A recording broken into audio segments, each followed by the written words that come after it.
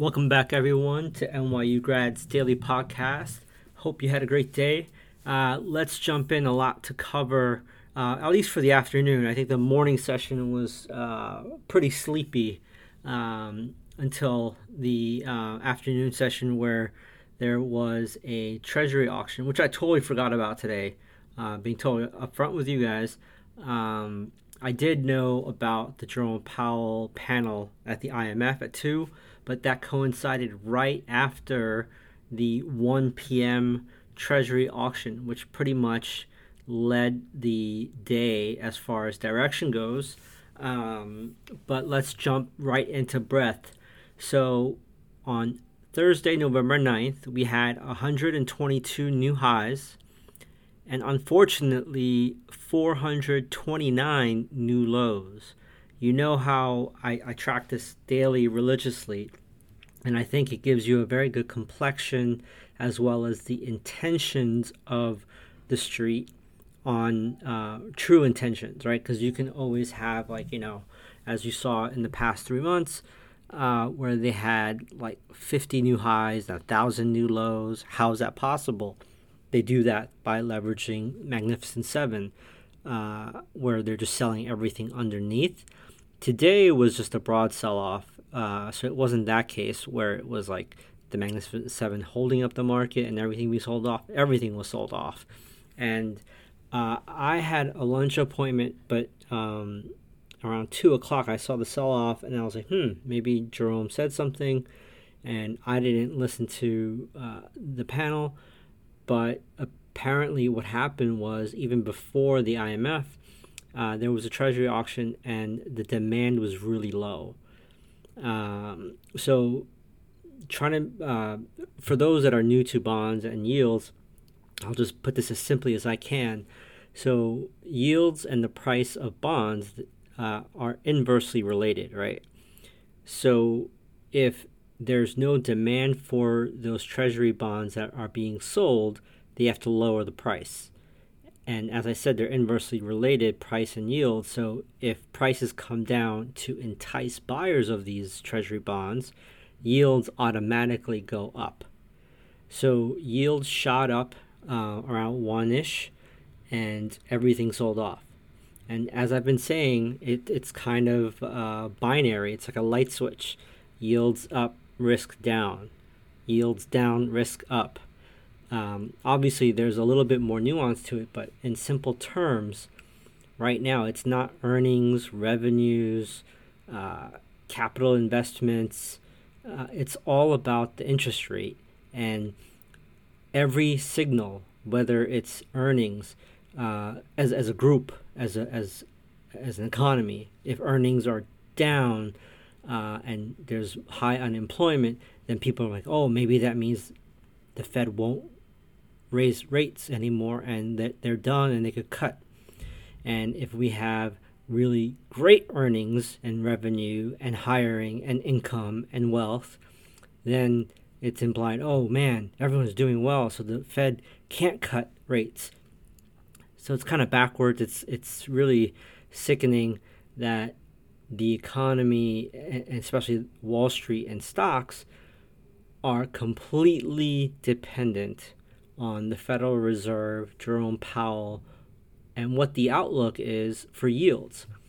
Before I jump in too much of a rabbit hole here, let's keep going. So when I take a look at what was up, what was down, the Magnificent Seven, for the most part, was red today. NVIDIA was positive 0.8%. But other than that, you had Microsoft down 0.69%, Apple down 0.25%, Google down 1.18%, Meta was up 0.25%, Amazon down 1%. Tesla is consistently being sold off here. Tesla is down 5.46% today, and they're the only Magnificent Seven that's under its 200-day moving average. So Tesla is in its own bear market right now. And I think in general, the entire electronic vehicle sector is in a bear market right now. It could be because oil is plummeting. Oil in the past few weeks has plummeted just by itself, right? So, you would think that this is good for lower inflation, but looking at from September, what date was this? September 28th, we've fallen from $94 a barrel to today at $75 per barrel. That's almost 25% cut in price. So maybe because you and I are paying less for dinosaur fossil fuels at the pump, maybe there's an implication that not everyone's going to run to EVs. I'm not 100% sure, but it seems like all of the EVs are in its own bear market right now. That was something that was of note that I was looking at that stuck out like a sore thumb. When I take a look at performance by sectors, pretty much everything was red. Energy was up 0.09%. So let's say it was break even for energy, but everything else was red. The leading sector was healthcare, down 2.14%. Consumer cyclical, down 1.82%. Real estate, down 1.6%. Utilities, down 1.2%. You get the picture. It was a pretty bad afternoon. Everything got sold off, especially anything that's sensitive or hypersensitive to higher interest rates, like real estate, like consumer cyclicals. So that was kind of the complexion of the afternoon, because the morning was really quiet, so to speak. I'll post a real-time chart of like around 1 o'clock. I was looking at the ES as well as the 10-year, as well as the breadth volume up down. They all reacted to the Treasury yields. The Treasury auction.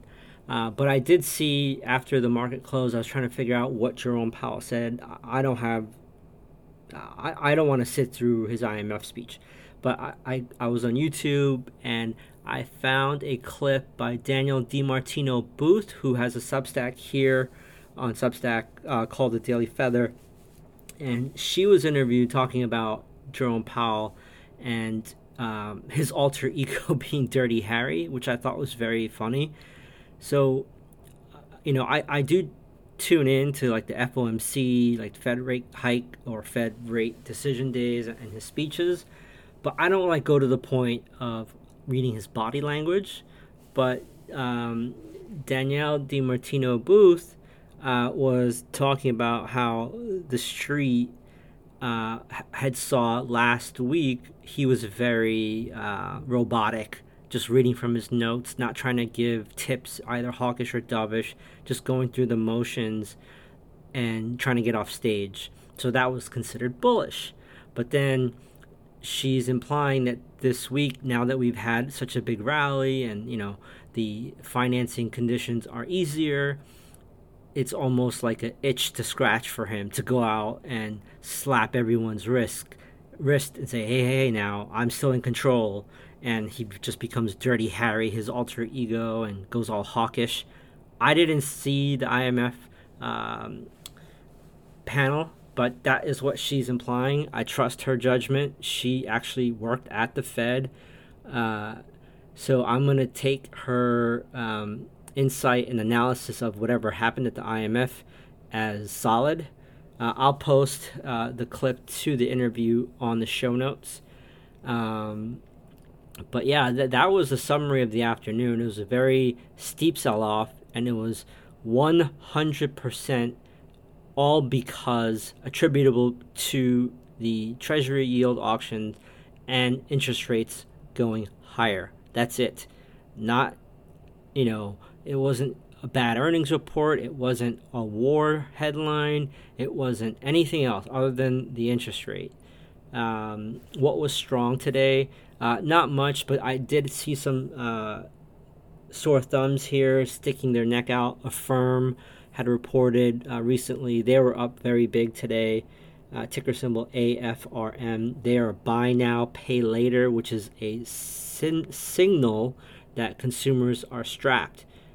It's like, you buy a pair of Nike Air shoes, they'll ship it to you, but you don't pay now, you pay later. Disney was up, the VIX obviously was up, Coin was up, COIN, and Kinross Gold KGC was up. There was too much to list. I already went through the sectors, but I will share a screenshot of just some of the watch lists that I have. They're all down like 10% to 3%. And this list just keeps going on and on. I'll just post what I have here. But I'll walk through some of these just if you're curious and you're not going to be in front of a screen. Kura Sushi, down 10%. VinFast Auto, down 10.4%. Carvana, down 10.4%. Cart, which is Instacart, down 10%. Klaviyo, recent IPO, down 9.4%. Wayfair Furniture Retailer, down 7.9%. Lyft, down 5.9%. Sweetgreen, down 5.4%. Birkenstock, recent IPO, down 5.4%. Tesla, down 5.4%. Sprout Social, down 5.2%. ARM Holdings, 5.18%. Crocs, down 4.5%.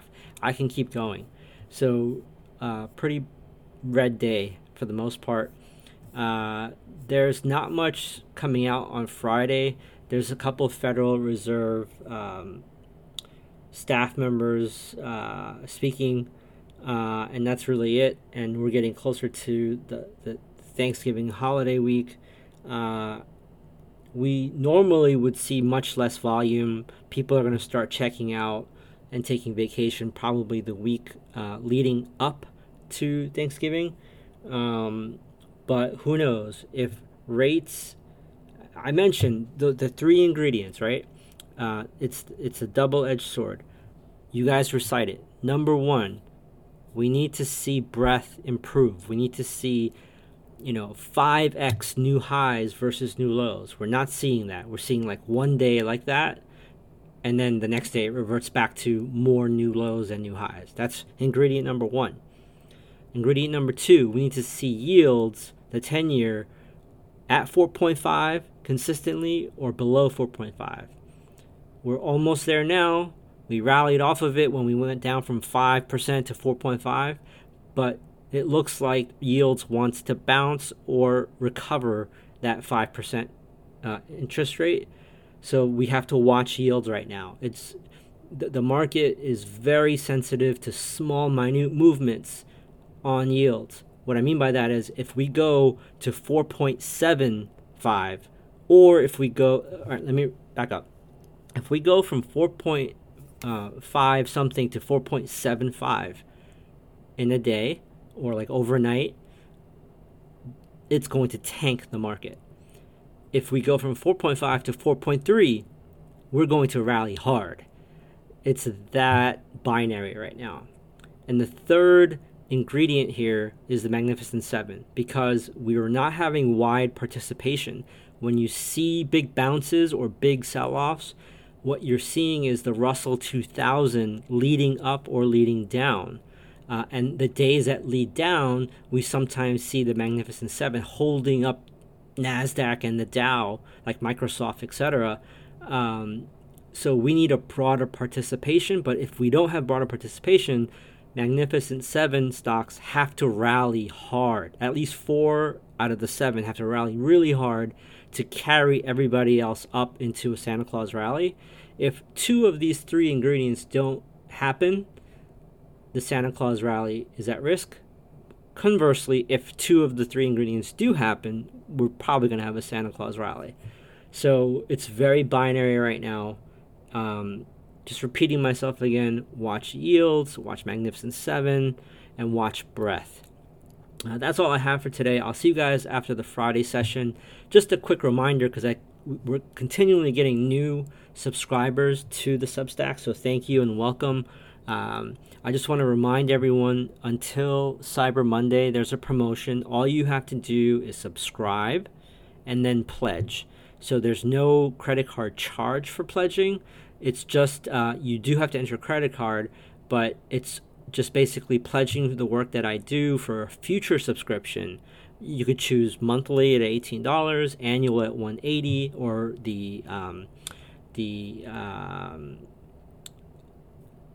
why can't I think of it? The Founders Pledge, which is any number you like, and you will get 33% off on any of those tiers as long as you pledge before November 27th. It's really simple to do. I want to thank everyone for being early to the channel and the Substack and the podcast, etc. So thank you again, and I will see you all after the Friday session.